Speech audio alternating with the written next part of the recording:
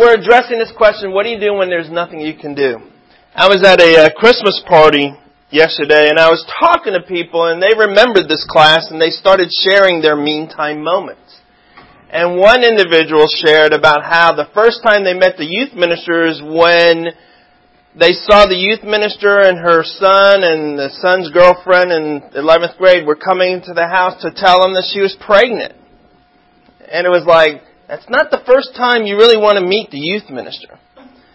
And that was their meantime moment. And the qualities that we talked about, it's a new normal is created.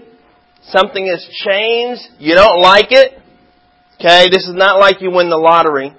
Okay, and because most would like that, although statistically they show that most do not like winning the lottery because of what it does to them. And it's not going to change anytime soon. And so what do you do when there's nothing you can do? Maybe for some people, I wanted to go to college. I wanted to be like everybody else, but college is not for me. And you feel like, what am I going to do when there's nothing you can do? Okay? What are some other examples of meantime moments? When you're in a situation it's just not going to change anytime soon and it's difficult. What are some other examples? Death of a loved one is huge.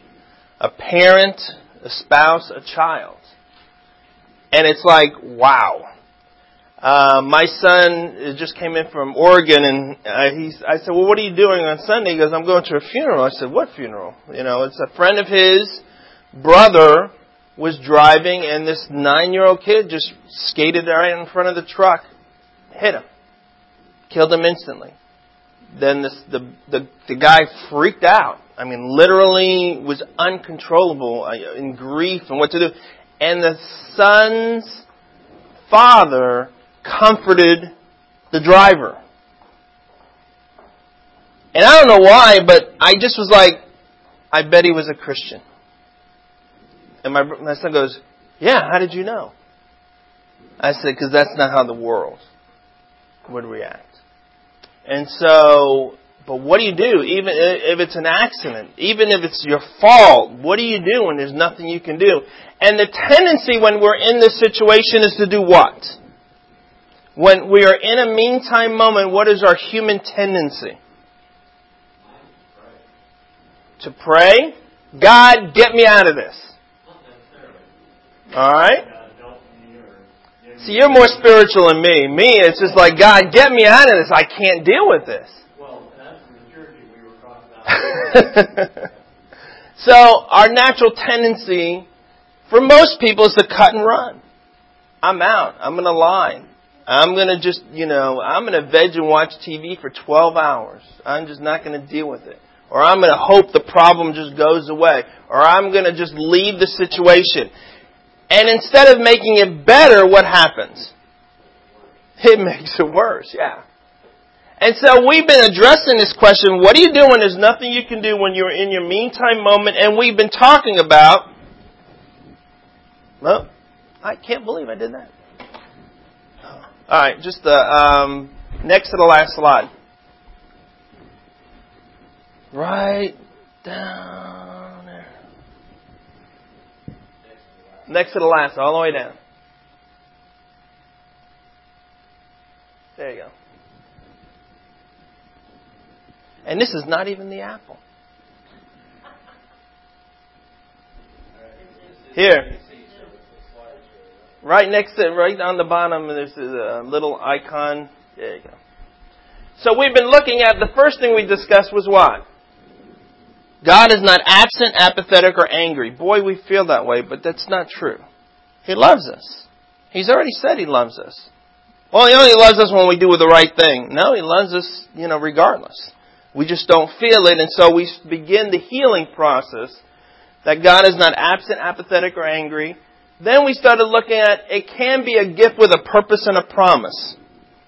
A lot of times we don't know what the purpose is. We may not know until we get to heaven, but what's the promise? Anybody remember the promise? For my grace is sufficient, for my power is made perfect in weakness. And then we talked about don't play the blame game. Whose fault is it? Let me try to figure it out. Instead, ask, how can I glorify God in this situation? And then last week, we talked about depression. And what did we learn about depression? It's normal in a fallen world. And we all deal with it in different ways. But depression is normal in a fallen world. And so we get to the point where it's like, now, where do we go from here? God, help me to manage the situation and to be content. So open your Bibles, if you would, to Philippians chapter 4. The book of Philippians chapter 4. Now, who wrote the book of Philippians? Paul did. And he writes the book of Philippians where? He's in prison. As a matter of fact, it's called one of the prison epistles. Right. Here's Paul in his meantime moments. Right? He doesn't know what's going to happen. He's in prison. And who's the emperor probably at this time? Probably Nero, right? Not a very good situation to be in. And Paul is going through his meantime moment. He makes a decision while he was in prison. He decides, well, I don't like my situation, but I need to do something. So what does Paul decide to do in prison?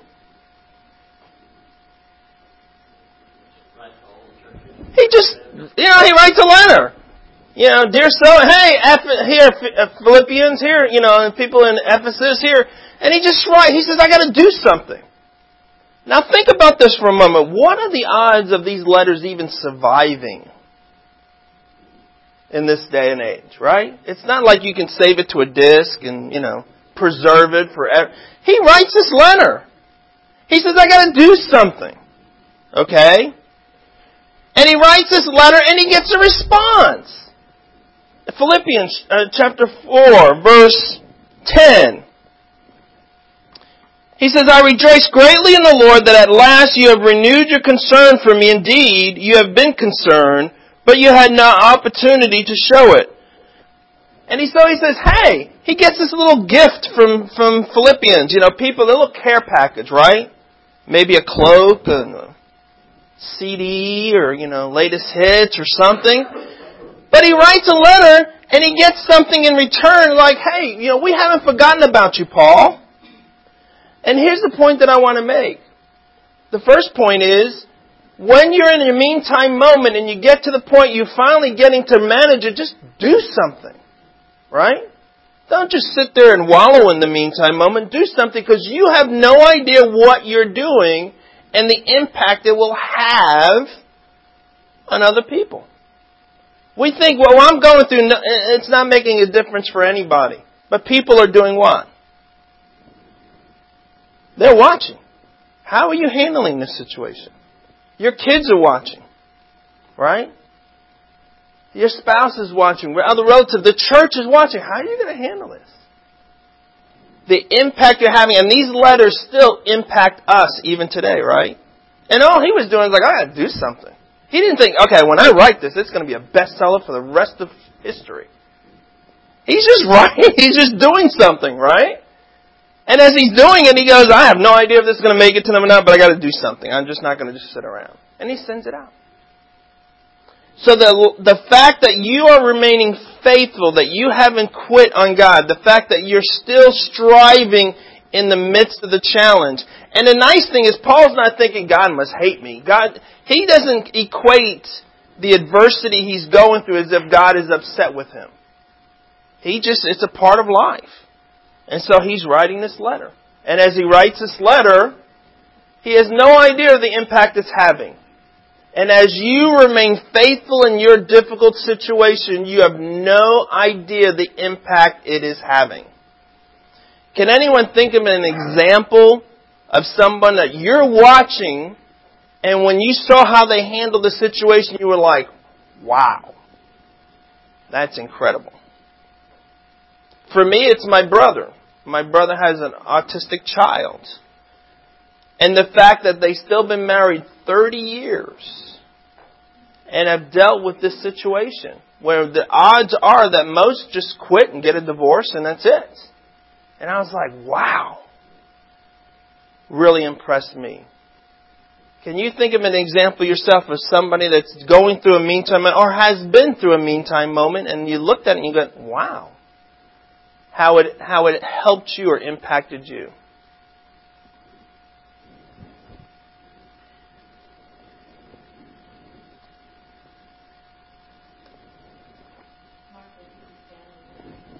What's that? Mark and Vicki Stanley, when their son died, how they handled it and how they managed it. And they had no idea the impact on managing the situation would have ended up kind of as a positive impact on other people. Even though it's a tragic situation and nobody would wish on anybody. Paul says, I don't wish anybody to be in prison. Remember one time he said, I wish you were just like me except for these chains. Yeah. I don't wish this on anybody, but the fact that he remained faithful in the midst of it impacted us today. We just have no idea the impact that we're having on the future by us remaining faithful. And so he writes this letter, and then back in Philippians chapter 4, he says, I rejoice greatly with you. I appreciate your concern, but verse 11 it says, I am not saying this because I am in need, for I have learned to be content whatever the circumstances. You're like, really? What do you think Paul means here? I've learned to be content no matter the circumstances. Yeah. I think he understood that he lived in a different kingdom. Whatever these circumstances are, he understood that he was living for Christ. And bad things were going to happen, but he knew that he didn't let the outside circumstances, whether good or bad, influence his confidence in God. He was content. Okay, yeah. To me, the key word here is learn. I don't think we look at him as an example, but at this point he's at a pinnacle, I would say. So I don't know that we come to contentment in whatever the circumstances without going through trial and looking back, trial and error. It's a process. And it's something that is learned. It's not natural. It doesn't come naturally. You have to learn it. Don't feel guilty. I just don't know the secret of contentment. I don't know how to be content. That's okay. It's something you can learn. It's possible to learn whether you know it or not. Okay, in that regard. Yes. We know where we're going. If we do, that brings blessing in the spirit today. I've been called to do shoes, stuff like that, and I've not been doing. Thank you. We know where we're going. And it's nice to know that when you're standing with God, it's like 1 + 1 = the majority. In that way. But do you ever notice most people get their confidence from the balance of their checkbook? Yeah? Right? The outside circumstances. When I have plenty, when I have a little. Paul says, I do not let my contentment be influenced or affected by having whether a lot or a little. It doesn't matter. And in life, you will find there are times you will have a lot, and when you have kids, there's times you have little. Or when they're in college, or you know the fluctuation. Okay? But it is something that is learned. It's not something that comes naturally. How can I be content in every situation? Let's read on. Verse 12, I know what it is to be in need, and I know what it is to have plenty. I have learned the secret of being content in any and every situation, whether well-fed or hungry, whether living in plenty or in want. I have learned the secret of contentment. Now, Paul, when he writes this, in the Greek, the word for this the secret of contentment is really one word, and it's a word that he uses nobody else even uses this word, this Greek word. And he uses it as a way of saying something mystical, something magical. It's like a secret society. Very few people get at that point of learning the secret of contentment. And at this point I could say, thank you very much, see you next week. And you're like, no, I want to know what? What is the secret of contentment? How can I learn to be content in a difficult, meantime situation? And that's kind of what he's referring to. And so he gives us the secret of contentment. In verse 13. I can do everything through Him who gives me what? Strength. I can do everything through Him who gives me strength. And really, you should add the phrase, I can do everything through Him who gives me His strength. I can do everything through Him who gives me His strength. So what do you think the secret of contentment is in your own words or in your own thoughts? What's that? There is a form of acceptance. We saw that when we says, okay, God tells me no, I'm not getting out of this, so I'm going to accept that I'm going to go through it. Yeah, Tony. Accepting the idea that God's in control. No matter what the circumstance is, God's present. He's around you, with you.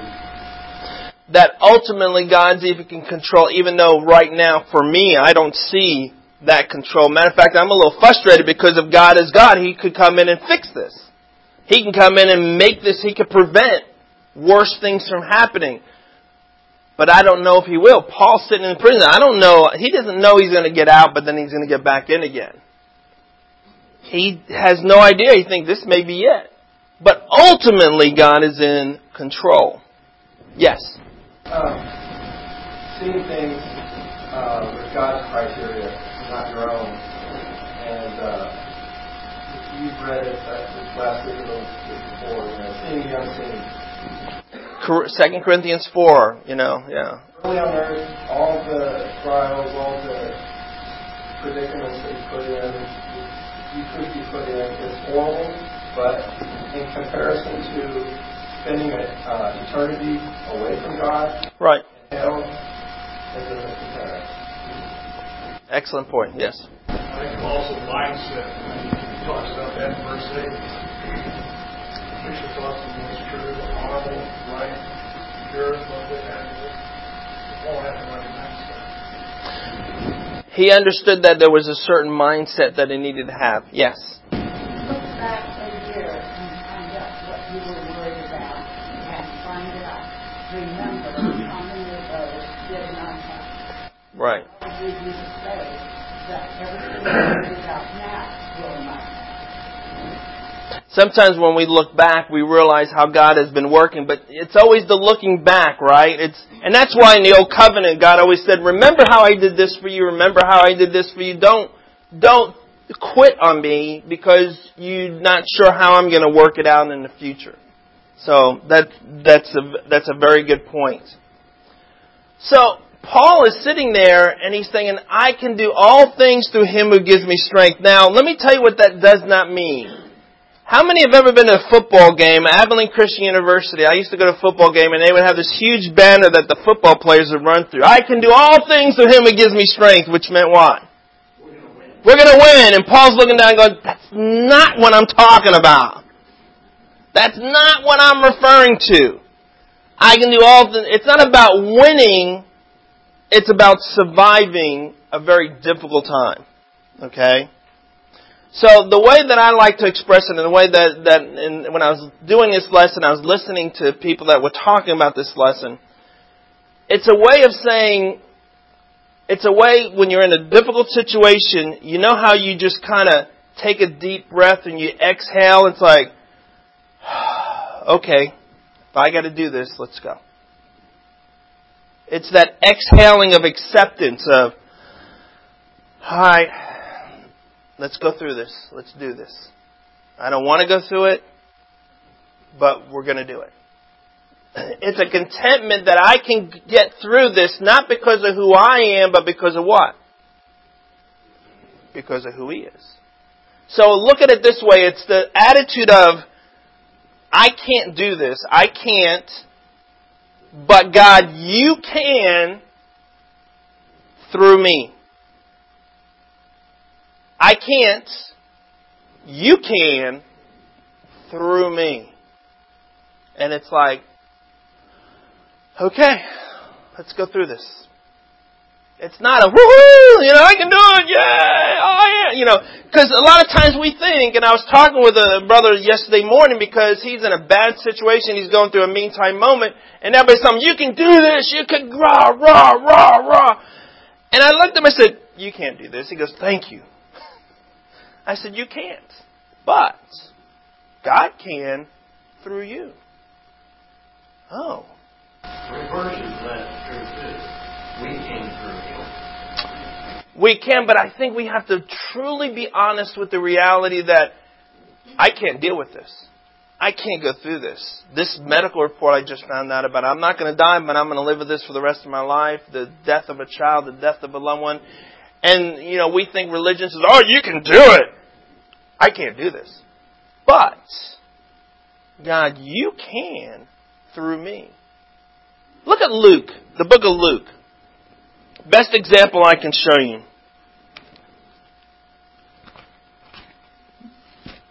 Luke chapter 22.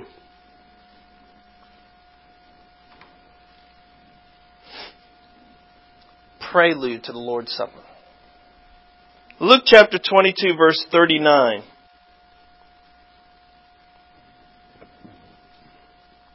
Jesus went out as usual to the Mountain of Olives, and His disciples followed Him, and reaching the place, He said to them, pray that you will not fall into temptation. He withdrew about a stone's throw beyond them, knelt down and prayed, Father, if You are willing, take this cup from me, yet not my will, but what? Thine be done. What is Jesus praying about? Hey, I don't want to do this. I don't want to go through this. But not my will, but what? Thy will be done. And we think that was just a kind of a simple prayer. All right, God, if You want me to go through this, okay, I'll do it.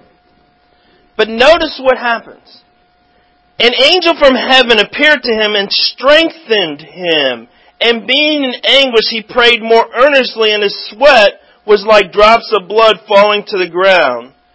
When he had rose from prayer, he went back to the disciples and found them asleep, exhausted. Why did the angel come down to encourage him? Huh? He needed it. He was one of the only ones that could pull the ripcord and said, I'm out, right? I don't have to go through this. I'm doing this by choice. I have the ability. What is the song we sing? I could call what? 10,000 angels and deal with this. Now, he had that option. Most of the time when we go through the meantime moment, do we really have that option? All we have is, God, can You take this from me? And God says, no, you're going to go through it. So it was to encourage him because he was really going, I can't do this. I can't. This is, sweat drops of blood represents what? This is when you are on your knees in a fetal position going, I can't deal with this. Have you ever been there before? Have you ever been on your knees in a fetal position going, God, I can't go through this. There is no way. I can't. But in the midst of that, the angel's like, God can. God can give you His strength. Let Him go it through you. And at some point in that situation, our Lord stood up and went, okay, let's do this. Right? He says, all right. I asked God. God says, no, you're going to go through this. Every bone in my being says, I can't do this. But God, you can through me. And he just got up and went, okay. And he went through the crucifixion for us without complaining. Which is my biggest thing. I would have told all of you, I'm doing it for you. You better remember this. Because I was a good Catholic. You know, I mean, seriously, he did it without complaining or getting angry or, you know. Matter of fact, he says, Father, forgive them for they know not what they do. And I said, that's impossible. You're right. Because it was the Son of God doing it. But at some point, even our Lord knows what it feels like to be in a fetal position and say, I can't do this. But God can through me. And he gets up and he goes, okay, let's go through it. That's the secret of contentment. When you realize, I can't, God can through me. Yes, Tony. You're talking especially about the visit of the angel, the encouragement toward contentment, toward understanding this Lord's value. I think about the value of the church to us as we have these meantime moments. I think for a lot of us to experience the visit of an angel may not happen, but the visit of a brother or sister in Christ to encourage someone that you're not in this alone. God is with you. We are with you. We're going to surround you. It's kind of the power of the church, if you will, of the bride of Christ, the family of God. But it's interesting that starts at that position of worship to God and prayer to God and allowing the church to see your need. And that honesty. Yeah. Honest presentation to not only God but His people. And sometimes we're so reserved about that for a number of reasons, obviously. But wouldn't it be a wonderful, wonderful place to be of a family, to be a family that plays that part in the life of another Christian, or has that family return to in that moment where it's a safe place? And that's, we're going to look at it in two more classes, the idea that when you can connect with somebody within the church who has been through what you've been through and says, I've been there, I've gotten through it, I can help you get through it. That connection is so encouraging to the one who is suffering. But it's also so encouraging to one that's been through a meantime moment and has gotten out of it and says, hey, I've been there. You can get through it like I got through it. And it's like, wow, I now have a sense of purpose and a sense of community. And only the church can do that. But it takes diversity within the church. Because there's certain things I can't relate to. But there are other individuals that can. And elders and deacons and ministers cannot relate to everyone's situation. They just can't. But somebody here can as we grow. Someone here can look across the room. And these are the people that don't say anything. They just kind of look eye to eye and you go, oh, you get it. You know. You got it. You know what it's like. Tell me, how did you get through it? And there's a power, a special power behind that. But it begins with the honesty. And the honesty is, let's stop pretending, oh, I can do all I can do it. No, I can't. I can't. And it's interesting because we live in a society now where we know everything that's going on everywhere, and we're constantly comparing ourselves to everyone else. And why can't I have a beautiful family like you have? And why can't I have the good kids like you have? And why can't I have a wife that doesn't nag me like you have a wife? Why can't I, and you're going on and on and on. And you begin to realize, I can do all things. I can't. God can through me. And that's what our Lord went through. He knows it. All right, God, do this through me. And God did it, right? But it took a willing heart and a spirit to say, work through me in dealing with this situation to be loving and kind, even though I want to just cut and run. Work through me, even though I want to remain here in this closet, this fetal position, because I can't go through this anymore. Work through me. I can't, you can through me. Does that make sense? So anyone else had some thoughts? Yes. I had a Bible class teacher once that helped me a lot with this by reading verses 31 and 32 in that same Luke 22, where Jesus said, Simon, Simon, Satan has asked to sift all of you as wheat, but I have prayed for you, Simon, that your faith may not fail, and when you have turned back, strengthen your brothers. What this Bible class teacher pointed out was that Jesus could have said, I pray for you that you won't have to go through too much suffering, or I pray for you that this will be taken away, or I pray for you that, you won't suffer as much as someone else. But he didn't say that. He said, I know this is going to happen to you, and I pray that you won't lose your faith. And that's the thing that I always do. Right. And I think it's important to realize, as long as we live in this world, we are going to suffer. We are. So at least let's suffer for doing the right thing. Because that's one of the keys to happiness. One of the keys to happiness is, I'm going to suffer anyway. I might as well suffer for doing the right thing rather than just the wrong thing. Because there's no joy in suffering for the wrong thing. But there is a contentment for suffering for the right thing. But that suffering begins with being honest. And that honesty is, God, I don't want to go through this divorce. God, I don't want to raise these kids. God, I don't want to be alone. God, I don't want to have to deal with a job I hate. God, can I just be honest here? I can't do this. But, God, you can through me. Okay, let's go. Let's do it. You say, that's a mystery. That's hard to understand. That's why it's a secret. Right? That's why it's a secret. But we see people do it around us all the time.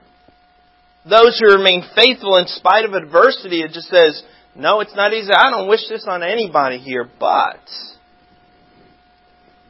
I'm grateful that I'm not doing it alone, that God is with me. He's ultimately in control, even though I don't know the little circumstances going on. And it's like, wow. And we just, step 1, step 2. And what happens if we fall down? What happens if we make a mistake? We lose our temper. God, I'm sorry. Step 1, I can't, you can through me. Step 1, step 2. It's His strength in me. And that's what He talks about. And the other thoughts or comments?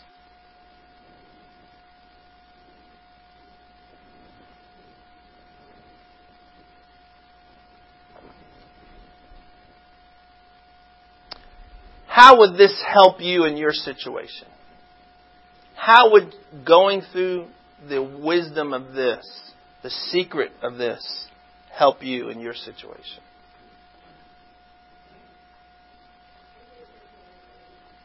I like that. It's a relief. Why is it a relief? I don't have to have the strength myself. I can be honest. I mean, isn't that what the world is looking for, honesty? The world looks at us and says, oh, you guys can handle anything. You're so strong. You can deal with it. That's why I can't become like you guys. I know I can't do it. And we're sitting in the audience going like, oh, if you only knew what I'm going through. If you only knew. The problem is we need to let people know, right? This is what Tony was saying. We need to be honest. Hey, I can't deal with this. But God helps me through His strength, not my strength. How else will this help you?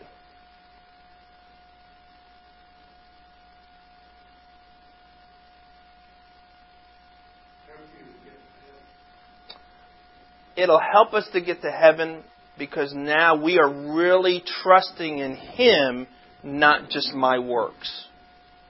There is a peace when you know it's not based on my works. There is a rest that Hebrews talks about. There is a rest that says, I'm no longer trying to earn your love. It's a gift. Right? I'm not going to earn it. And it's you who wants to get me to heaven. And I want to join you. in that regard. And there is a rest when you don't have to earn God's love. One of the biggest challenges I have, especially with my middle child, is he always feels like he's never good enough for me. So he's always resentful and angry. And I've been trying to help him understand, you don't have to earn my love. It is a gift. But if you do what is wrong, you don't enjoy it. The love is there, but you don't enjoy it. That's the problem. But if you do what is right, you see the enjoyment of it. Tony. Hebrews 13, starting in verse 1, talks about the entertaining of angels and, be careful as you entertain strangers, for some have entertained angels without knowing it. But it goes on to say, starting in verse 4, marriage should be honored by all, with the marriage bed be kept pure. But it goes on to say, for God will judge the adulterer and the immoral. Keep your lives free from the love of money. Be content with what you have, because God has said, never will I leave you, never will I forsake you. So we can say with confidence, the Lord is my helper. I will not be afraid. What can mere mortals do? Yeah. They can kill the body, but my spirit goes to be with God. If you're a parent of a wayward child, you get it because you have so much love for them, they're just not enjoying it because of the choices they're making. And it's the same with us. God's love is never ending towards us. But if we're not following Him, if we're not seeking Him, then we just don't get to enjoy it. That's my loss, not His. Does that make sense? Even though He wants to lavish His love all over me, He wants us to enjoy it in our meantime moments. And that's why Paul could just say, you know what? I don't like what I'm going through, but I got to do something. Let me write these letters. Let me do something while I'm sitting here in the meantime moments. And God, I don't know if this is going to make any difference in the world, but here you go. And what He did changed our lives. We're all impacted by it. I can't. God can through me is the beginning process of the greatest secret of learning contentment. Whether we have a lot, whether we have a little, whether our bank account is full, or like most of us, whether our bank account is empty. I can do all things through Him who gives me strength. So that we can stand up in our meantime moment and just... You understand what I'm saying about exhaling? Just... I can do this now. I can get up and do this. And you're sitting here like, Mark, I don't want to exhale. I don't want to go through this. I can't do this. Exactly. You can't. But God can through you. If you let Him. If you choose to let Him work through you to be loving, kind, considerate, hopeful, knowing that He has not abandoned me, knowing that He has not left me behind. And it's tough, especially it's tough when it's the situation that we brought on ourselves through a bad choice. Whether it's an addiction, whether it is a major irresponsibility on our part, whether it's cheating or lying at work and we lost our job, whatever it is, it does not change the fact that God loves us, even when we've made bad mistakes. Yes, I got to go through it. I can't do it. I can't deal with my own mistakes, but God can through me because He loves me and has forgiven me. Have you ever met somebody that's in a bad situation because of their own fault? Yeah, I know I have. I've made some. I see a lot of it, especially in business, where people say, I'm going to start this business, and for no reason at all, it failed.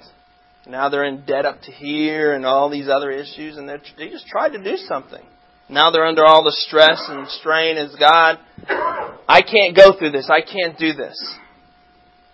And yet they decide not to quit or to take it personally as if God hates them. They just realize, okay, God, we'll get through this.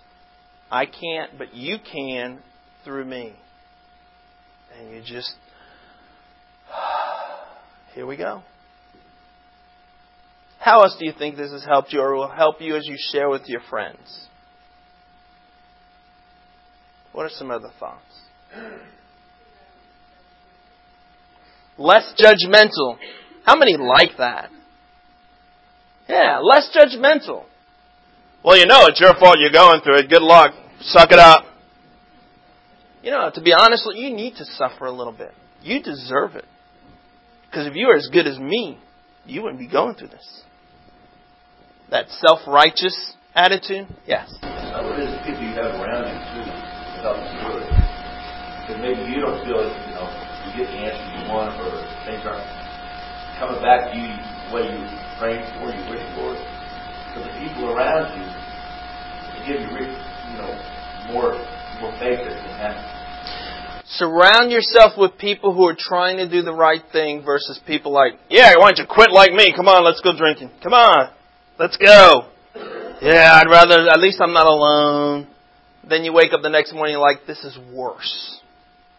Not better. Be around people that says, look, I'm like you. I struggle with good and evil just like you. I just have learned to give it to God and realize that what's going on, God's taking care of the big stuff, and He asked me to be faithful in the little stuff to go through this. So even though I want to quit on my marriage, even though I want to quit on my kids, even though I want to quit on my job, even though I want to quit, I'm not. I'm going to go, God, I can't be the parent that I thought I should be, but you can through me to be loving and kind. Okay, I got to have that conversation with this child. I got to have the conversation with my spouse. I got to have the conversation with my boss. I don't know what's going to happen, but I'm going to trust in you because I want you to work through me. That's life-changing, especially at work when you want to go to your boss and say, let me tell you everything you're doing wrong.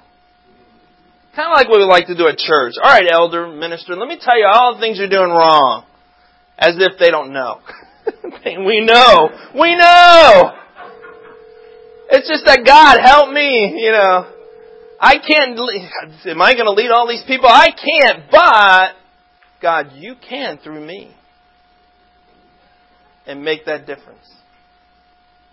Does that make sense? Now we're at the point where we're going to talk about the last 2 weeks. We're going to talk about what Tony talked about. Okay, God, how can you now use what I've been through to bless others and bless me in a way that I thought I could never be blessed through this meantime moment? And that's what we're going to look at the next 2 weeks. I know a lot of you are going to be traveling. Have safe travels. This will be recorded. I've got 2 more weeks left, and then after 2 more weeks, I'll be back with Overland Park Church. But I really have, and if you're on vacation and traveling in the next 2 weeks, I just want to say that I really appreciate, and I continue to reinforce what I need to learn by teaching these classes. So I do it more for me than I do it for you.